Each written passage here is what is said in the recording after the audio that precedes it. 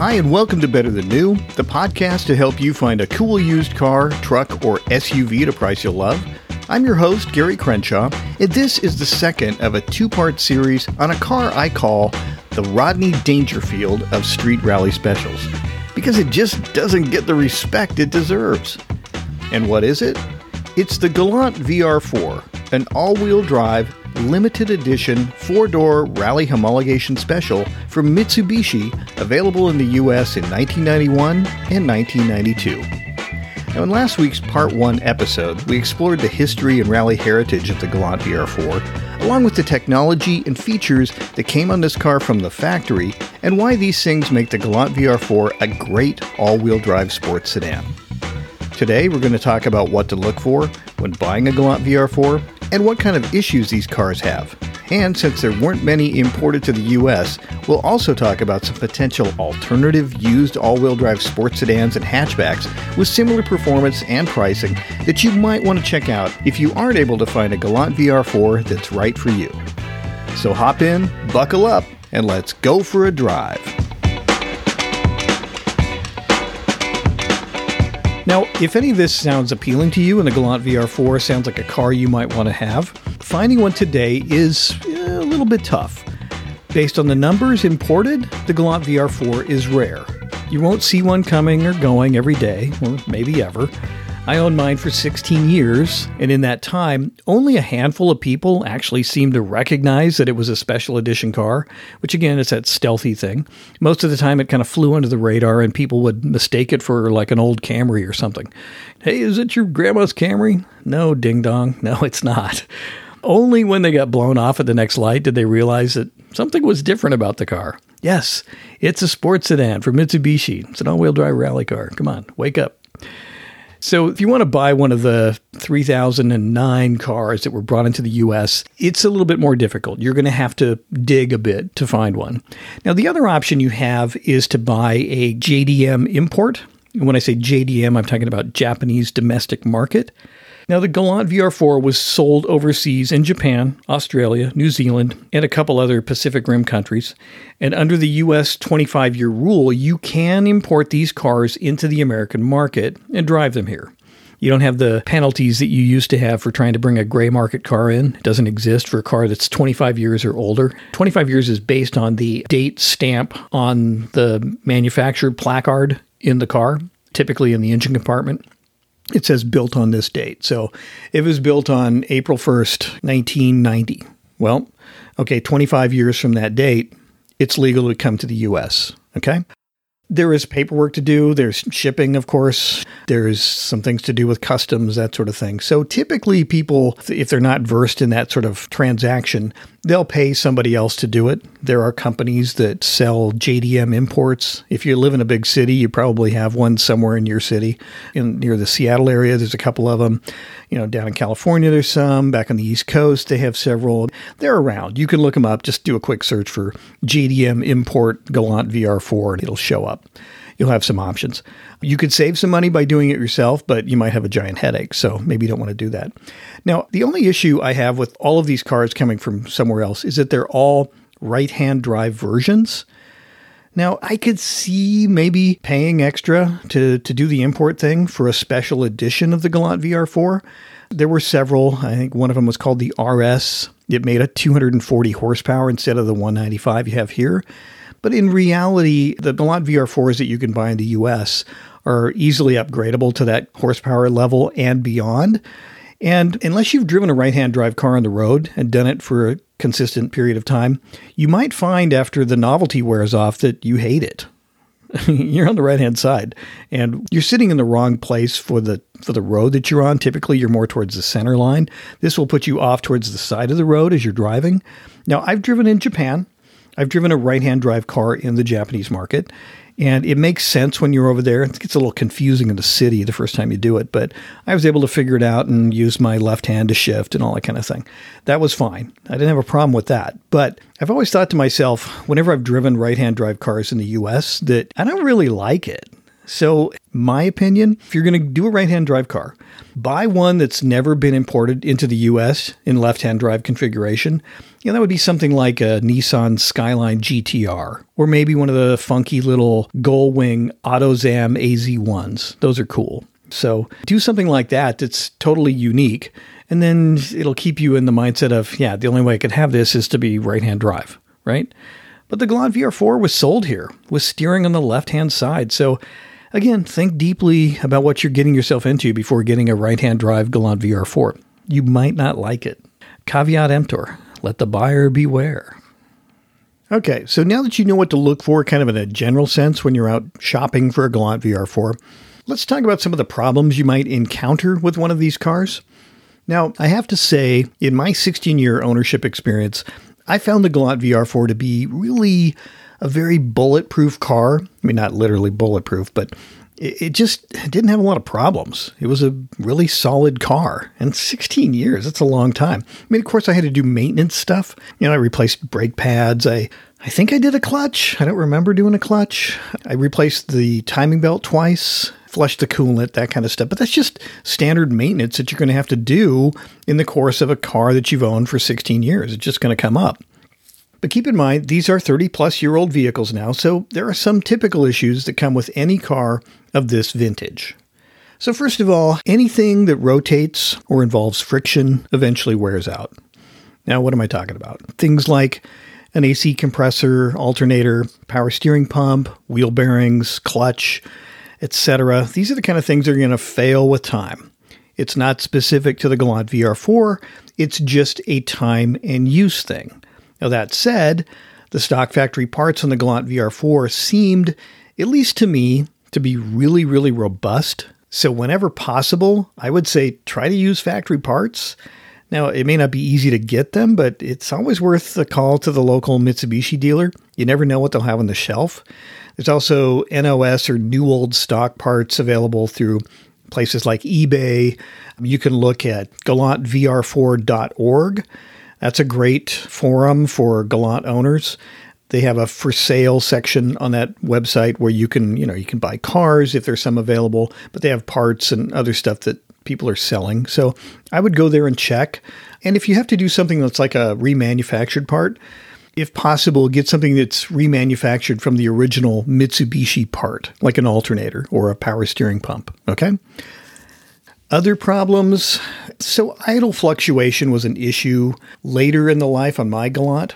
Now, some Galant VR4s will experience this as they age. Like I said, mine did on a couple of occasions, but that was after it had like 120 or 130,000 miles on the odometer. My mechanic at the time, he would clean the throttle body and do a couple other things to it, and he showed me how to do it. So I ended up doing that, did it a couple of times. It seemed to help, but it was never completely solved. It would sort of crop up another 10,000 miles later or something like that. But it was only a problem during warm-up. The idle would just sort of like go up and down between 1,000 and 2,000 RPM. Now, there's probably some specific reason for that, and probably something that was clogged up or old or whatever. I never got to the bottom of it, but it was never really a big issue. So, but check for that if you're looking at one of these cars. Another issue that I had that I don't know if it's a problem with Galant VR4s, but it happened once to me. In where the timing belt is, behind that is a little sprocket with a small belt that runs the balance shaft, right? It kind of spins in the opposite direction of the motor and it cancels out vibration. Anyway, that belt actually popped off and kind of wedged itself in a safe place, but still could have like flown around and gone into the timing belt. I only noticed it because I started the car one day and I was kind of going up and down through the gears and I thought, the car feels funny. It's just got this weird vibration. I forget exactly where, but like 3,000 RPM, maybe 4,000 RPM, something. It was just odd. And I thought, did I lose a motor mount or something? Did something break? And I called my mechanic friend and he's like, oh, you know what? That actually sounds like your balance shaft has an issue. Bring it in. Let me check it. So I did. Sure enough, he pulled it apart and he's like, hey, look at the belt down there. You're lucky you brought it in. Could have popped the timing belt off. I'm like, oh, great. Anyway, he replaced it. I did the timing belt early. I think the belt had 30,000 miles on it, but it was one of those things where I just happened to catch that. It only happened once in 126,000 miles, so maybe it wasn't a common problem, but it did happen to me one time. So just FYI. The other thing with the timing belt is you do want to stay on top of those with these cars, so make sure it's been done. They're very sensitive to that. And it's an interference motor, so the pistons will crash into the valves if the belt breaks, the timing belt. So keep that in mind. Another thing I would say is to be careful when selecting suspension parts. You could end up with something that's much too harsh if you decide, hey, I want to get some lowering springs and some different shocks to put on my car. I purchased a set of white line springs and KYB AGX adjustable shocks for my Galant VR4 and regretted the choice once installed. The car sat lower. I didn't mind the ride height. It was like maybe, 3/4 of an inch lower. I didn't mind it in terms of how it looked, but speed bumps in places like Home Depot, where the bumps are made to slow down people driving, these big off-road Ford Raptors with 14 inches of suspension travel, those kind of giant speed bumps would drag on the bottom of the car. It's like, oh God, every time they kind of drag a little bit. So you're like, oh no, what am I crushing under there? Well, I had some slight scrapes on the subframe and a little bit on the exhaust, nothing major, but just annoying, right? So I was kind of thinking, no, that's bad. But worse than that was the ride quality. Now, the cornering limits were higher on the car. I did like that part of it, but I gotta say, it was a harsh little bastard on a bumpy road, and I seriously considered swapping out the white line springs for the stock springs. I mean, I was just like, no, this is terrible. So, and I wasn't sure if it was the springs or the shocks. I mean, the springs obviously brought it lower to the ground and made it stiffer, but, the shocks contributed to part of this harshness too. So this whole thing brings me to another point, which is don't ever throw out your old parts. Don't throw them out. Don't sell them. Don't get rid of them, especially on something like a limited edition Galant VR4. This is a car where all the parts together make the car. And if you start parting it out and selling things, it's not the same car, right? Anyway, I kept those parts, and when I sold the car, they went with the car. I told the guy, I said, if you don't like the springs and shocks on the car, here's the old stuff. You might be able to have the shocks rebuilt. The springs are fine. So they went with the car. Now, he could have thrown them in the dumpster, but at least he had them, and he had a choice to make. So that was a good thing. Next up, I would say the transmission on the car.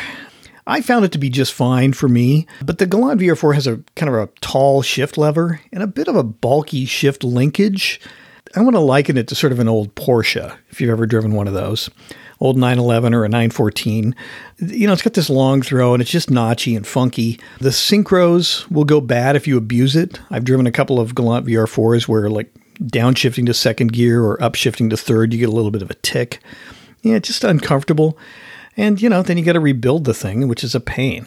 Now, I tend to shift my cars gently to preserve them. I don't do like drag race shifts. I'm not slamming the shift lever back and forth. So I was careful with it. And the car was still in decent shape at 218,000 miles. If any of that was worn out, it was simply because it'd gone 218,000 miles. It wasn't because it was abused. The two owners, myself and the guy before me, were adult owners. We weren't out racing the car, hooning, breaking things. But the transmissions seem to be a little bit, I don't want to say frail, but they don't like abuse. So if you get one that's been abused, you're going to know it. Now, this next thing is really kind of a big problem because it can leave you stranded. It only happened to me twice, but it did happen. And this is where the diodes in the ECU, engine control unit, some people call it the engine computer, they can leak and they can cause running or drivability issues. So I had this experience 2 times, like I mentioned, during the 126,000 mile ownership experience. First time was around, I want to say 110,000 miles. And the second time was over 200,000 miles. Anyway, based on that, you can probably figure, this is just, by my calculation, you can figure during any 100K window, 80K window of driving, you might experience a situation where the diodes start leaking in your ECU. Now, I found a guy who specialized in replacing those in the Galant VR4. I was able to ship him the ECU. I got it back in 72 hours. He put in like 3 or 4 diodes, kind of cleaned up the board a little bit, and the car ran fine. It's great. Boom, done. Now, I don't remember the guy's name. I don't know how to find him, but it seemed to me that doing those diode replacements wouldn't be too difficult for someone who knows their way around a circuit board. So there's probably somebody out there. You could search again on GalantVR4.org, or you could go to one of the DSM forums, because the DSM cars, again, the Mitsubishi Eclipse GSX is a DSM car. The Eagle Talon is another DSM car. They both had the all-wheel drive system and the 4G63 turbo motor from the Galant. And I think the ECU is probably, if not exactly the same, pretty close to being the same. So I don't think they're interchangeable necessarily. There's probably some things on the Galant that's not there on the other cars and vice versa. But somebody who knows how to fix it on one car is probably going to know how to fix it on all the cars. So something to keep in mind, that ECU diodes can leak and cause a problem.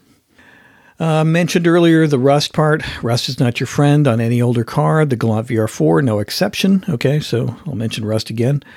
The 4G63, and I mentioned this earlier, but I'll say it again. It's robust, but it's not forgiving if you don't do the big maintenance items like the timing belt and water pump service. That has a very specific mileage limit. It's 60,000 miles. Okay, and I want to say the time limit is 8 years, but you'd want to contact Mitsubishi to confirm that. It might be 6, but 8's pretty typical, and some people go a lot longer. I would be more concerned about the mileage. I definitely wouldn't go beyond 60,000.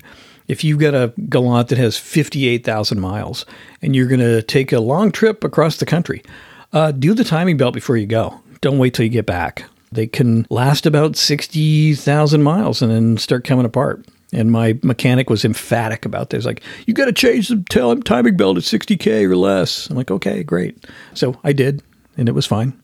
Another thing, don't wreck your Galant VR4.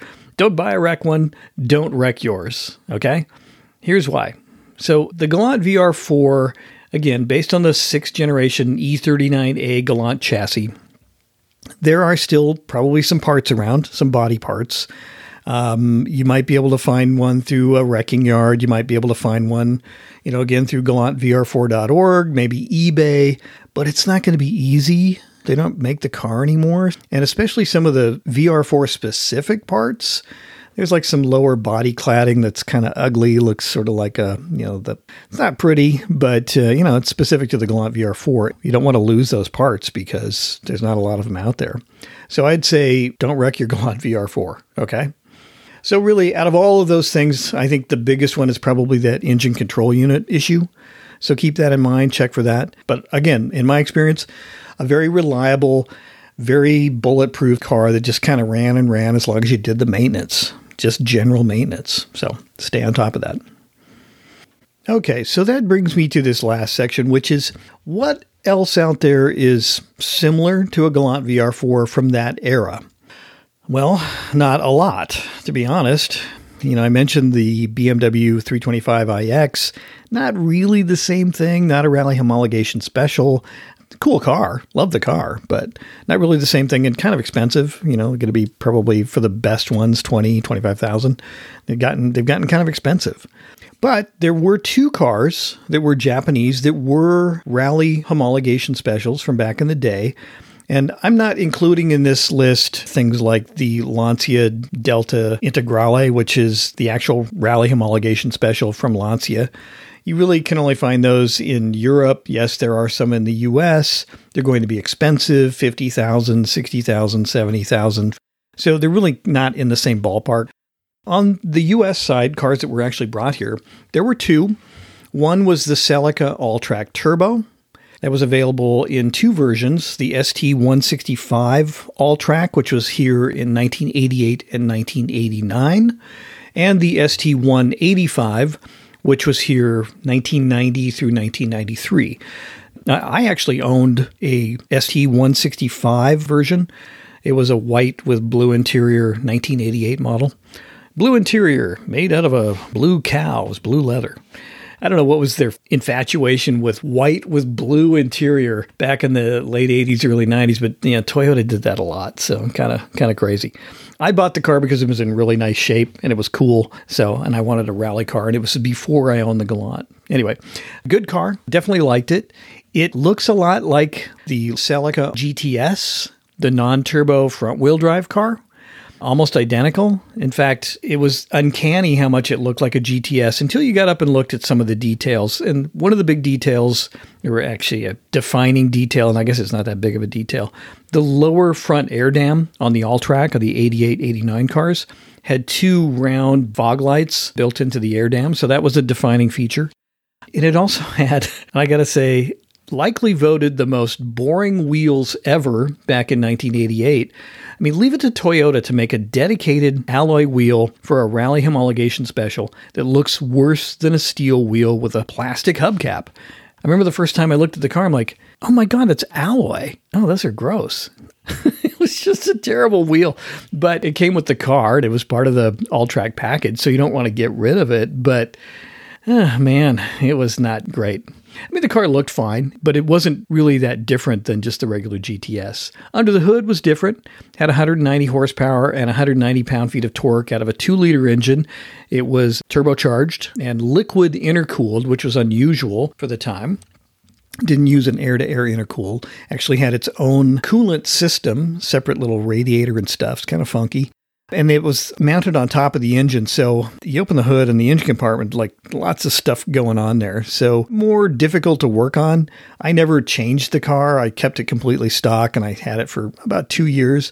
I loved it, but we were coming into having kids and having a 2-door hatchback was just not going to work with a baby seat. So that car went before the baby was born. Anyway, the second part of that generation, the ST185, was the more kind of swoopy 90 through 93 car. Better looking, in my opinion. Hard to find. They didn't bring a lot of them here. They didn't bring a lot of either of the cars here. But again, looked like the GTS from that era. The big defining difference on that car, though, was the hood scoop. The Alltrac Turbo went from a liquid intercool to an air-to-air intercooler, and it had a functional hood scoop that fed air directly into the intercooler for the engine. Horsepower was bumped up to 200 horsepower with 200 pound-feet of torque, and it was similar, I think it was basically the same motor that came in the turbocharged MR2 available from 1990 to 1995. Anyway, Alltracs were great cars. A lot of fun to drive. Not super quick, 0 to 60, 7.5, maybe 8 seconds. Nothing crazy. Decent for the time, but nothing crazy. But really planted handling. They'd work great in all weather conditions. I would have used one for my commute back and forth to Seattle, but it wasn't a sedan. It wasn't a 4-door, so out the window since I had a baby seat to deal with.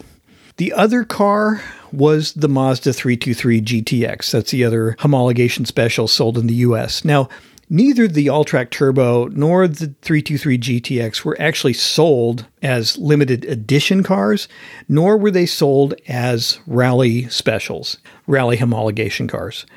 They were probably counted towards the number that Mazda and Toyota had to build to participate in Group A rally, but they didn't market them as rally cars. They didn't push that at all. They talked about the cars as having, traction in wet weather and adverse conditions, but nothing about the racing heritage, which is, kind of a bummer.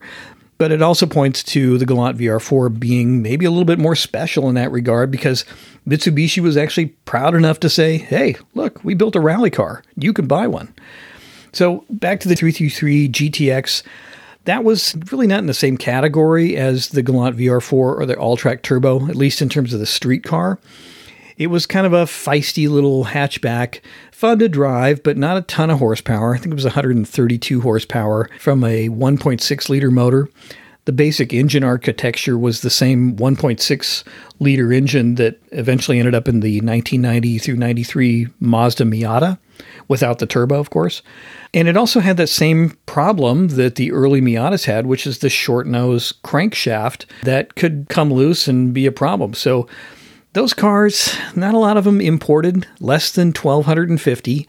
The number that keeps popping up is 1,243, I think. So you're probably not going to see many out there. They're going to be hard to find. And typically when you do find them, they're pretty beat up. If you do happen to find any of these cars, 323 GTX from Mazda, the Celica Alltrac Turbo, either year, either generation, or the Galant VR4 in really nice condition, low mileage, and you want a car like that, I'd say buy it. Don't wait. They're not going to last long. There's going to be 5 or 10 or 30 other people like you looking, so get on it and move. But those are your options from that era, those two cars, the Mazda 323 GTX and the Celica Alltrac Turbo. Now, you do have a couple other newer all-wheel drive sports sedan and hatchback options that are sort of in the same price range, at least for a driver quality example. The early Subaru WRX, the bug-eyed Subaru that came here in 2002, 2003, it was available in the US, made 227 horsepower, which is comparable to a Galant VR4 with a few upgrades. The thing is about the WRX, you're going to have a much greater selection, better parts availability because it's 10 years newer. The difference is it was never a limited edition car. So it didn't have that sort of like special thing. But again, it was made in greater numbers. And it is a great car. Now, those cars do have some issues. I don't want to get into it here, but you'd want to look for one that's, again, all the standard used car stuff, low mileage, minimal owners, all major repairs that it needs taken care of, any sort of ongoing WRX issues, you want those fixed, all that kind of stuff. But if you find one, it might be worth buying. They're going to cost you probably $5,000 on the low end to, $15,000 on the high end for a driver quality example. Somewhere in between is going to be a sweet spot. And the next optional car is, wait for it, another Mitsubishi. It's the 2003 Lancer Evolution, the Evo 8, sold in the US with a 271 horsepower version of that 4G63 turbo engine. This is sort of the eventual evolution of the Galant VR4. As I mentioned earlier, when Mitsubishi in 1992 decided, we're going to keep racing Group A, but we're going to port over everything to our lighter Lancer chassis, they moved the 4G63 motor, that all-wheel drive system into the Lancer, and that was the beginning of the Lancer, Evo 1, 2, 3, 4, etc. This is the Evo 8. Didn't come to the US until 2003 for various reasons, but they finally brought it here. I think they brought it here because Subaru brought in the WRX, which had been around in Europe and Japan for a long time, but Americans had been asking, come on, give it to us. So they brought it in, and then Mitsubishi followed suit. The difference is going to be the Evo 8 2003 and the subsequent Evo 9 and Evo 10. They're a lot more expensive. I mean, they're amazing cars, and they really haven't dropped a ton in value. They've dropped some, but they had more respect, frankly, than the Galant VR4. For some reasons, again, that are legitimate and some that aren't. I mean, the Galant should probably sell for more than it does. The Evo, I don't know, I guess it's priced appropriately. But from a price standpoint, the cheapest Evo 8 that you're going to find is going to be like $20,000 to $25,000, which is still likely to be more than the most expensive Galant VR4 you're going to find out there for sale in the US. No respect indeed, right? And the final car you might want to consider as an alternative to the Galant VR4 is yet another Mitsubishi. It's the 2009 through 2015 Lancer Rally Art Sedan and Sportback. But these cars are considered sort of Evo Light. It's sort of like Subaru's WRX versus the WRX STI. This is basically a detuned Lancer evolution. Now, it does have the Evo 10's 4B11 2-liter turbo motor with MIVEC, which is basically Mitsubishi's acronym for variable valve timing. In the Evo, it made 291 horsepower and 300 pound-feet of torque in stock form, where the Lancer Rally Art makes only 237 horsepower and 253 pound-feet of torque. Still decent numbers, but, not as good as the Evo. Now, the Rally Art sedan was first sold here in 2009, and the Rally Art Sportback, which is a 4-door hatchback, was brought to the US a year later. Both versions were sold to the 2015 model year. Now, for comparison, Car and Driver magazine ran a Rally Art Sportback through a 40,000-mile long-term test, and in that test, it did an initial 0 to 60 time of 5.7 seconds and ran the quarter mile in 14.4 at 94 miles per hour. By the end of the test, it had loosened up a bit and ran 0.3 of a second quicker in both 0 to 60 times and quarter mile times, 5.4 seconds 0 to 60 and 14.1 in the quarter mile at 96 miles per hour, which was 2 miles per hour quicker. So that was great that it loosened up and went a little bit faster. Overall, they found it to be reliable, but a bit on the expensive side. It was about $30,000 when new. And with cheap interior plastics and some griping about the upgraded Recaro seats, it was a bit of a mixed bag. They liked the car, but, wasn't complete love like they had for an Evo. Now, these cars have depreciated a bit over time, but it's kind of difficult to put a price on what you should pay now since there are not a lot available. I found used prices across the U.S. ranging between like $10,000 and $20,000. And the best one that I came across was a 2-owner 2010 Sportback with 122,000 miles with an asking price of $13,000. That was through a dealership, so you might be able to do better if you find one through a private party that's in nice condition. You're just going to have to look for a bit, kind of like a Galant VR4. So that's the final car on the list of alternative rally-capable all-wheel drive sports sedans or hatchbacks that you might want to consider if you have a difficult time finding a decent Galant VR4. Okay, so there you have it. The Mitsubishi Galant VR4, an all-wheel drive turbocharged limited edition rally homologation special. Now that's a bit of a mouthful, but I'm telling you, the Galant VR4 is an amazing sports sedan from an era of really cool cars. It performs well in stock form. With its 4 doors, it's something you could live with on a daily basis as a daily driver. Plus, it has massive upgrade potential if you want to make it faster and take it to the next level and beyond. Now, sure, they're not easy to find, so if you do come across a stock, low-mileage Galant VR4 in great condition, I suggest you make a deal you can live with and buy it. You're not going to regret it, and for those of us who know its rally heritage, we'll give you the respect you deserve for owning and driving a quietly cool, street-legal rally car from the 90s. And with that, thanks for listening to this episode, and be sure to join me next time for another episode to help you find a cool used car, truck, or SUV at a price you love. Until then, I'm Gary Crenshaw. This is Better Than New, and I'm really glad you came along for the ride.